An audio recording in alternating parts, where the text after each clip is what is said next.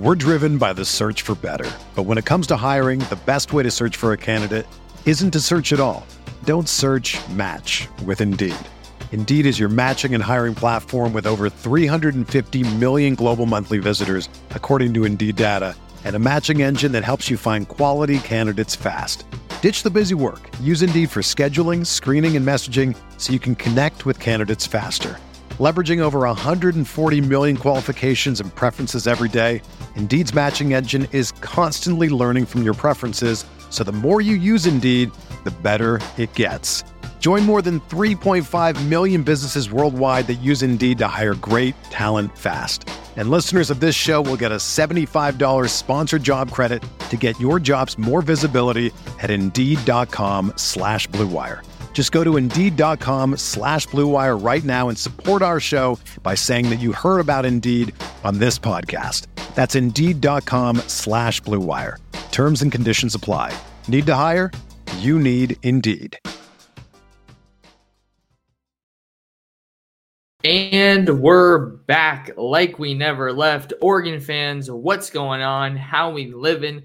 Thank you so much for tuning in to another episode of the Ducks Dish podcast, your premier podcast for all things Oregon football and recruiting.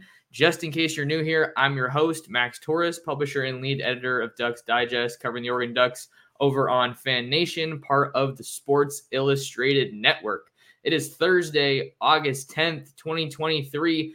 Fall camp is well underway in Eugene. Football is in the air, so we have plenty to get into today in today's episode of the pod. Going to be talking about Oregon football's checklist in fall camp. What items do Dan Lanning and the Ducks need to check off their list between now and ultimately that season opener on September 2nd against the Portland State Vikings in Eugene at Autzen Stadium? Going to be doing a two-part episode. Going to start off talking about the offense and then wrap up on the back half talking about the defense. So should be a very fun episode. We are coming to you live in 3 different locations for today's show. We're live on YouTube, of course, at Oregon Football Max Torres, as well as on Twitter at mtorresports, and on Facebook. Added Facebook to the stream, the Ducks Digest Facebook. We're just at Ducks Digest there as well. So plenty of places for you guys to tune in to the show. Excited to have you guys along. If you are here in the live stream, go ahead and hop in the live chat. Leave me a comment. Let me know what's on your mind. Maybe ask me a question about Oregon football or recruiting, and I'll do my best to incorporate those into today's show. So that being said, let's start things off, maybe looking at a couple of big picture items. The first one, I think, is pretty obvious, but you want to get the freshmen up to speed.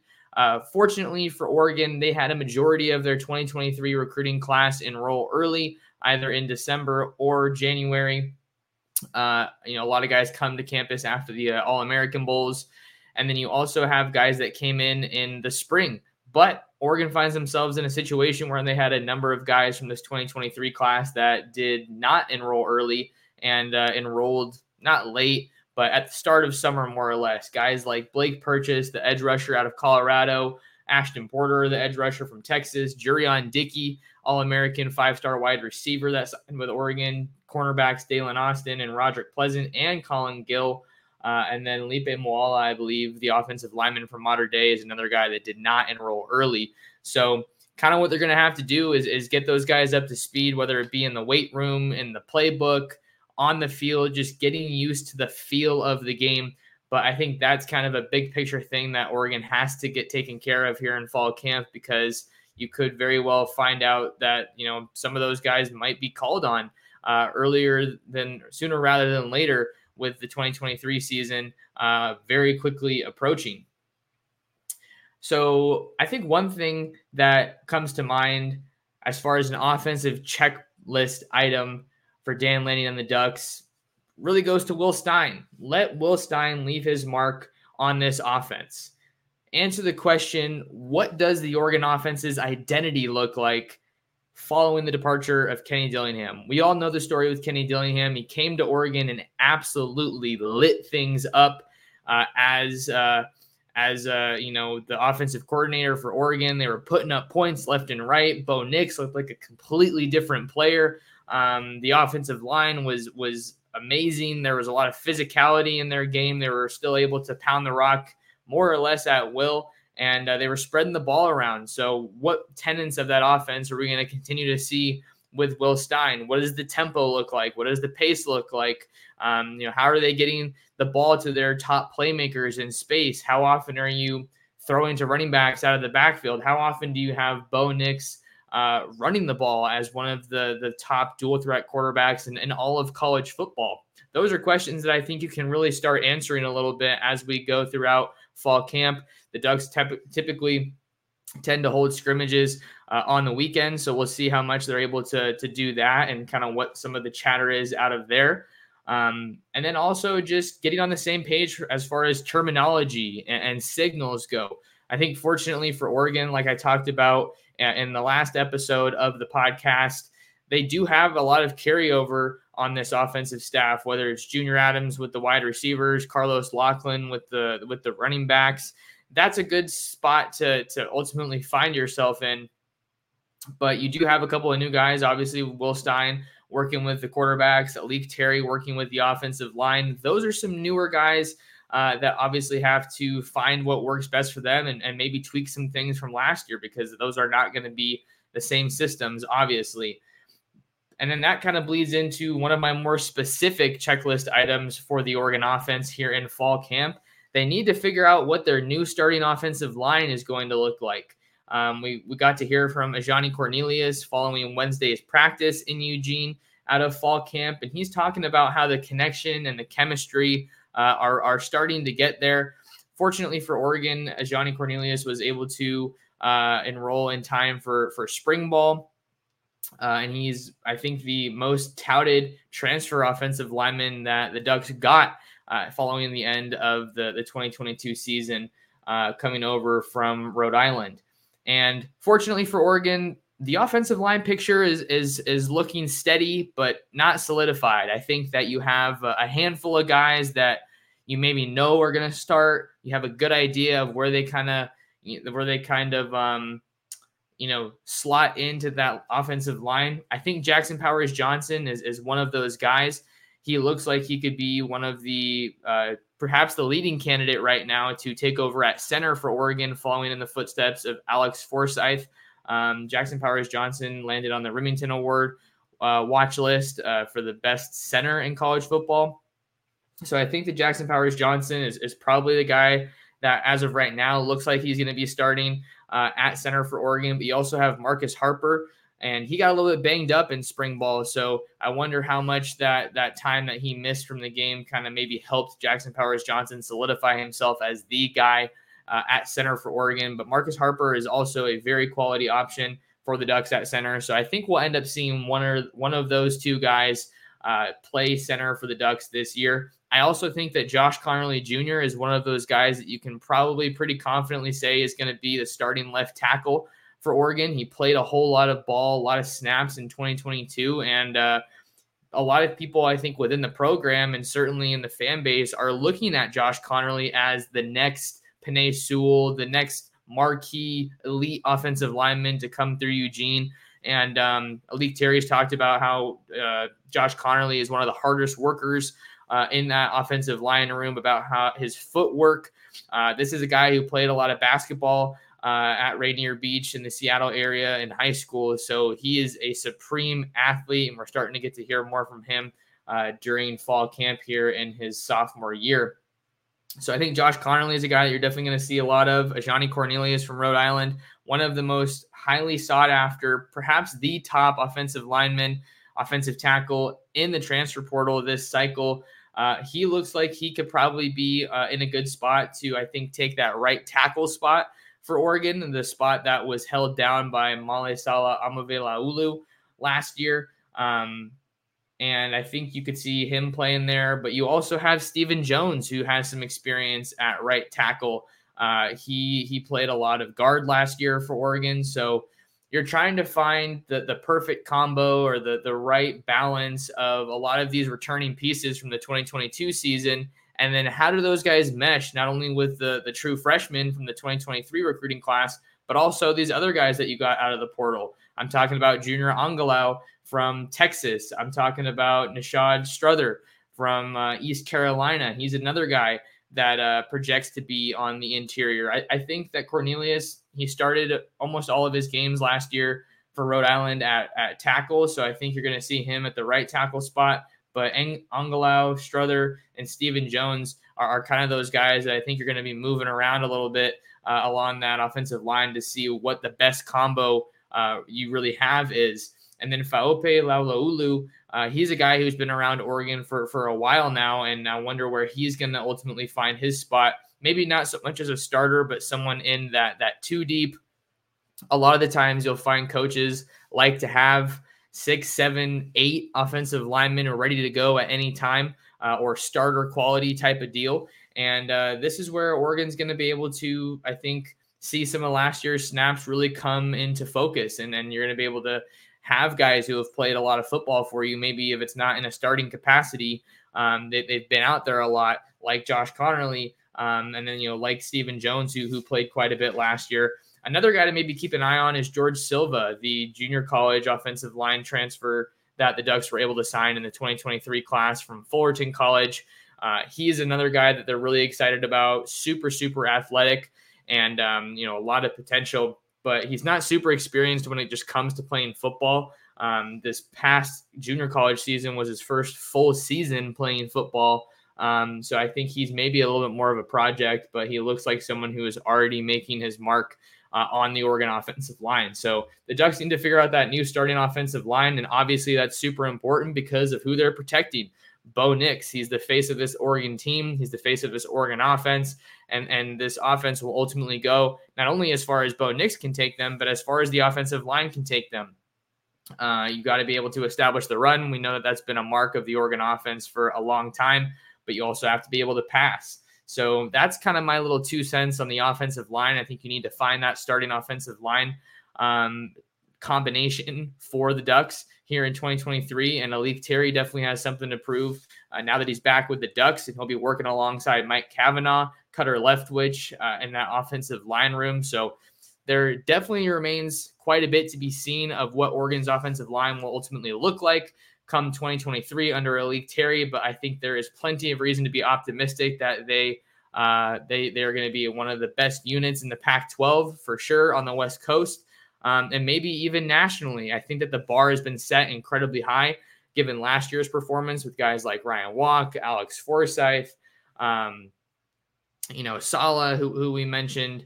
So there's a lot of guys that I think this year's offensive linemen are going to be trying to, play up to that level. I think it's only natural that you take some kind of a step back after surrendering. I believe it was only 5 total sacks last year.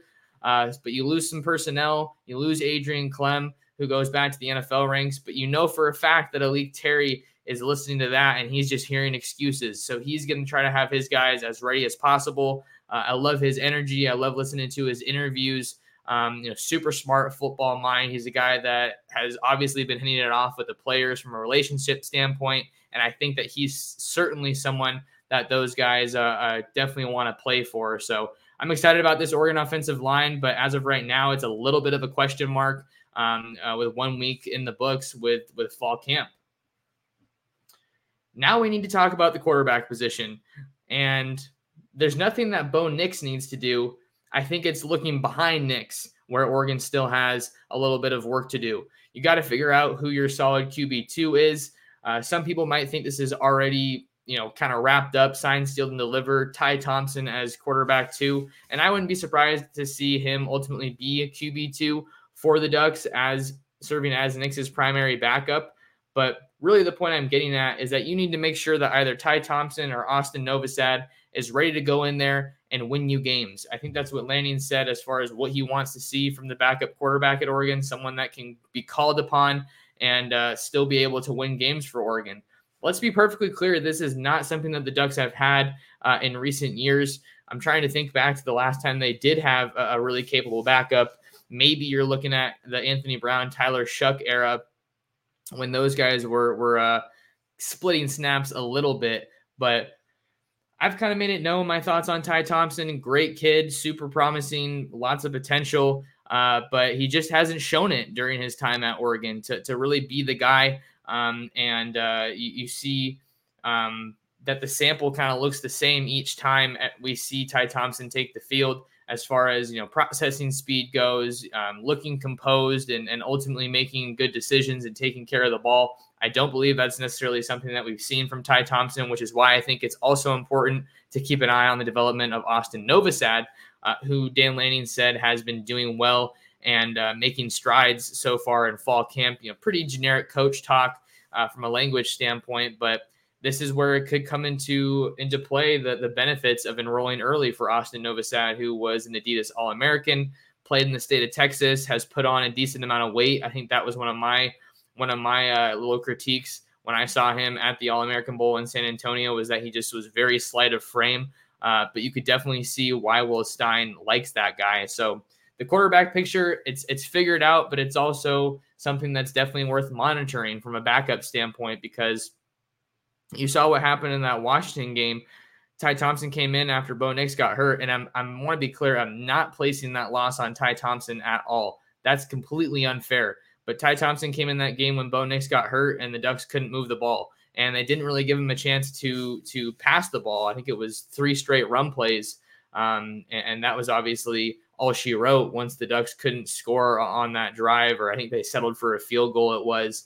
But at the end of the day, you have to have 2 quarterbacks that you are ready to go into battle with and ready to trot out there on the field at any given time.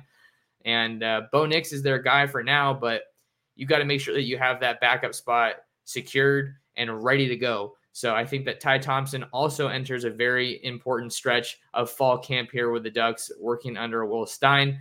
It's his 3rd offensive coordinator that he's had since he's been at Oregon. Started with Joe Moorhead under Mario Cristobal.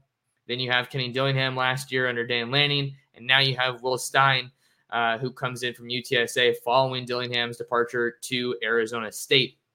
So the quarterback picture is looking real solid for Oregon.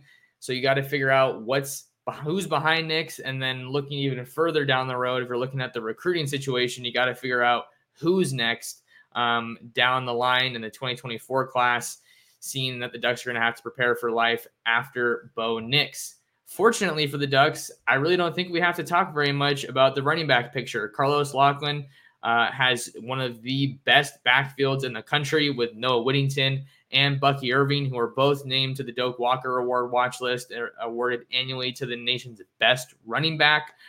Oregon is just the rich get richer when it comes to the running back spot. And you have Jordan James as a guy who enters the 2023 season with a decent amount of hype. He burned his red shirt in 2022, played a decent amount of snaps. And I think that he's a guy who is in line to maybe even carve out a bigger role this year, seeing that he served as the team's number 3 back, with Bucky and Noah serving as kind of 1A and 1B. But that being said, it's going to be exciting to see how these running back snaps are divvied up and how much of Dante Dowdell and Jaden Lamar, the 2 true freshman running backs that the Ducks have in 23, how much of those guys really see the field? How does the coaching staff manage those 4 games that they have of wiggle room within the redshirt rule?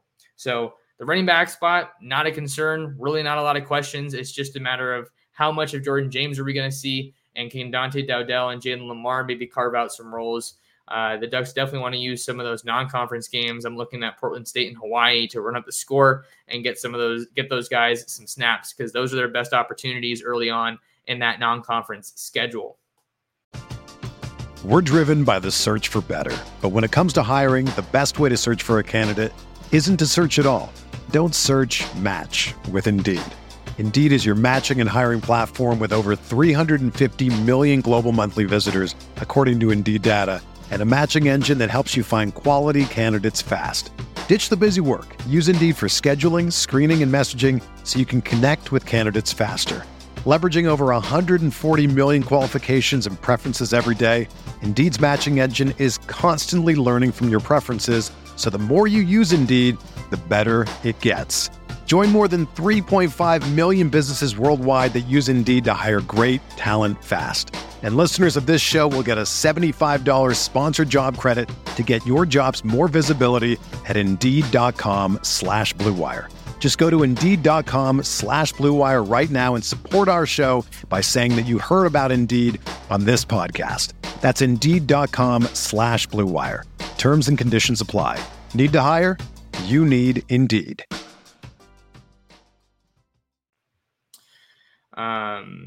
Let's see what else we have here. What else do we have? Let's talk about the tight end spot. What do we know about the tight end position for Oregon and Drew Mehringer? Well, Terrence Ferguson is back to 100%. He's at full health after getting banged up in spring football and being forced to miss a little bit of time. But really the question is, who do the Ducks have after Terrence Ferguson? We know that they have Patrick Herbert, who's a pretty experienced tight end at this point. And Patrick Herbert enters the 23 season with some momentum, seeing that he played all of 2022. He's a guy who has battled a whole lot of injuries during his time as a Duck. He had a touchdown catch and run in that Cal game last year, which was definitely the highlight of his season, kind of using him maybe more as an inline blocker. But I want to look and see how the offense looks to get Patrick Herbert involved, because I think he is capable of making a big impact. There's no doubt in my mind that Terrence Ferguson is the premier passing threat from this tight end room. You know, he was number 2 on the team last year in touchdowns, and he definitely became one of Bo Nix's favorite targets. But what does the rest of that tight end room look like? I think Patrick Herbert enters the 23 season with a chip on his shoulder, looking to have his best season yet. If I'm Patrick Herbert, I'm looking in the locker room saying, hey, I've been here for a while, but this is my opportunity to really carry that momentum from last year into this year and make a name for myself. You know, I want to be known as Patrick Herbert, the standout tight end at Oregon, not just Justin Herbert's brother.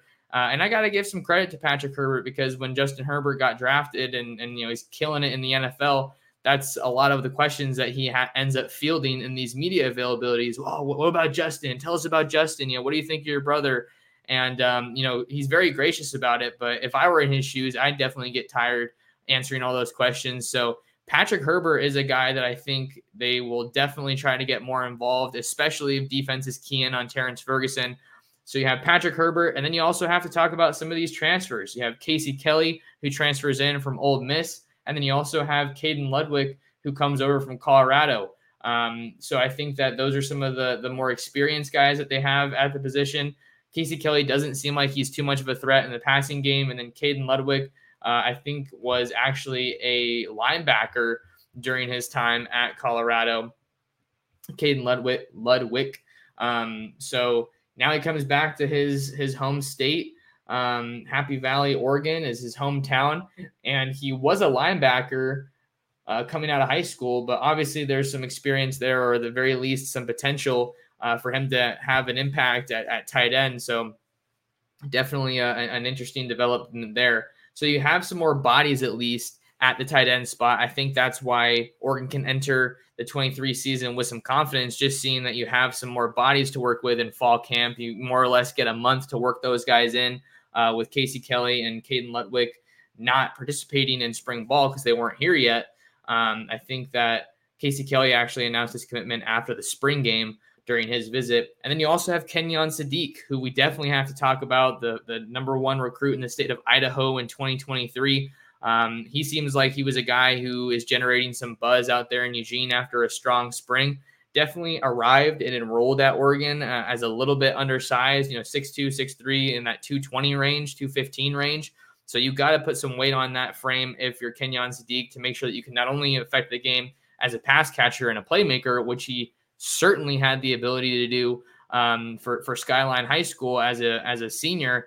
He was just doing great stuff in his tape, being a guy who could hurt the defenses over the top and really just kind of be that spark plug of the offense. So I think he definitely comes into Oregon with something to prove and may end up carving out a bigger role than a lot of people expected, because like we said earlier on in the show, Oregon was kind of pressed for bodies when it came to spring football. So now I think you're looking a little bit better from that depth perspective in that tight end room, but you're still trying to kind of figure out, where's my production going to come from if I'm Drew Mehringer, if I'm Will Stein at the tight end position, aside from Terrence Ferguson. You know what Terrence Ferguson is. And I think you kind of even know what Patrick Herbert is.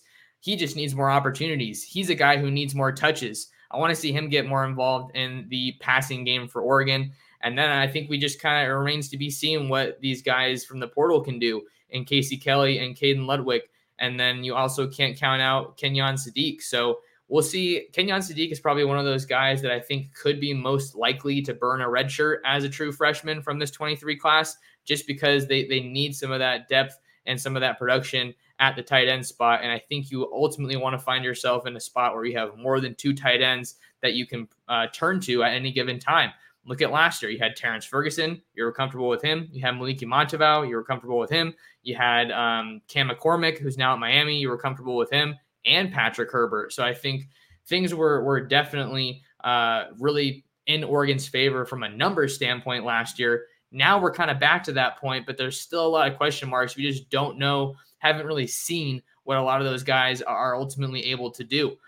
Christopher is in the chat, and he says he thinks Herbie will take a huge step this year. I definitely agree with that one. I think obviously taking care of his health and the best availability, the best ability being availability is certainly on the table. I think with a guy like Patrick Herbert, who just hasn't been able to catch a break with the injury bug until last year. So I think that he is definitely one of the guys that I am most excited about in the Oregon offense this year, because he's not really talked about a whole lot. And Terrence Ferguson is a super talented guy. Would not be surprised if he is in the NFL draft conversation for the 2024 draft. But Drew Maringer's got to be excited, because if I'm him, I'm looking at this season and saying, hey, it's not just Terrence Ferguson. Look at what Patrick Herbert can do. Look at what Kenyon Sadiq can do. And then let me show you what I can do with some of these transfers in Casey Kelly and Caden Ludwig. So that's kind of what I have to say about the tight end spot. There's one more position that we need to talk about, and that is the wide receivers. Oregon's wide receiver room is crazy deep. Crazy deep. If you just look at the names that you have on the roster at the position, you have Troy Franklin, who is an absolute stud. I think he obviously is the talk of that room. And just to get back real quick to the checklist lens that we're kind of looking at this episode from, sorry, I got a little bit excited and ahead of myself. You have to figure out how to get all of these receivers involved. It's not like you have to have a super concrete answer by the end of fall camp, but you got to be rotating these guys in and just seeing who does this better than this guy, why, how does this guy really make his mark? What's the best part of his game? Because you have so many big names and so many talented guys, a lot of experience, that it's going to be hard to get all these guys the ball. You have Troy Franklin, like I already mentioned, and then you have Trayshawn Holden, who comes over from Alabama, and you have Tez Johnson, who comes over from Troy, and Gary Bryant Jr., who comes over from USC. Tez Johnson made a decent amount of noise in the spring game with that really long catch and run touchdown. And then Gary Bryant Jr. Is one of those later arrivals, if you will. I think that we're definitely going to see Gary Bryant Jr. and maybe even Tez Johnson be some guys that could make an impact in the return game and the kick return game. And I think that's kind of an area you could see Oregon really leveraging their depth at the wide receiver spot. There's going to be guys that not everybody can touch the ball, right? That's kind of the problem that we're trying to break down here. But, who are those team first guys that you don't see start as a wide receiver, but maybe they're going to make an impact as a returner? You have Makai Williams. I don't know how to say his name. I thought it was Micah Williams, but then I heard people saying Makai, the world-class sprinter that joined the team as a walk-on. He's probably going to be doing some stuff as a returner versus more of that traditional wide receiver role. So you have some of those guys that I mentioned, and then you have Chris Hudson, who comes back in the slot. He's probably going to be battling with Tez Johnson. And then you also have Kyler Casper, who I called on the podcast yesterday, a sleeping giant in that wide receiver room. 6'6", 207 pounds, got a full year of college football under his belt, got a redshirt under his belt. He's ready to go. And I think he just offers something different to this Oregon offense. And he's ready to show in 2023 why he was such a big name wide receiver, why he was an All-American in that 2022 class. And then we haven't even talked about Jurion Dickey.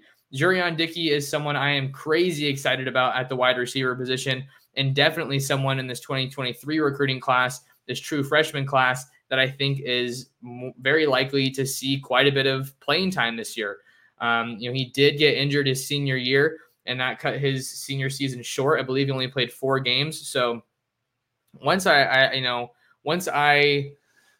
saw that he got injured, it kind of made me, pump the brakes a little bit as far as, is this guy going to see the field a whole lot? And we saw that one-handed catch highlight from practice that was going around on social media. A lot of people got excited about that. It really feels like he hasn't lost a step. He's a guy who tackled his recovery head on, and he's ready to make an impact for Junior Adams in that wide receiver room. So how does his skill set maybe compare to Traeshon Holden as, some of those bigger body wide receivers for Oregon? Obviously, Holden has the experience edge there, but Dickey is a really physical guy and someone who can do quite a bit after the catch. Maybe you have a couple of better route runners in that room, but he is a guy who definitely wants to make an impact. You also have Ashton Cozart, who was an Under Armour All-American in his own right, that signed with the Ducks, coming out of the state of Texas. He's battle-tested. He's originally a Pacific Northwest guy, so kind of a homecoming of sorts for him, and that definitely means a lot.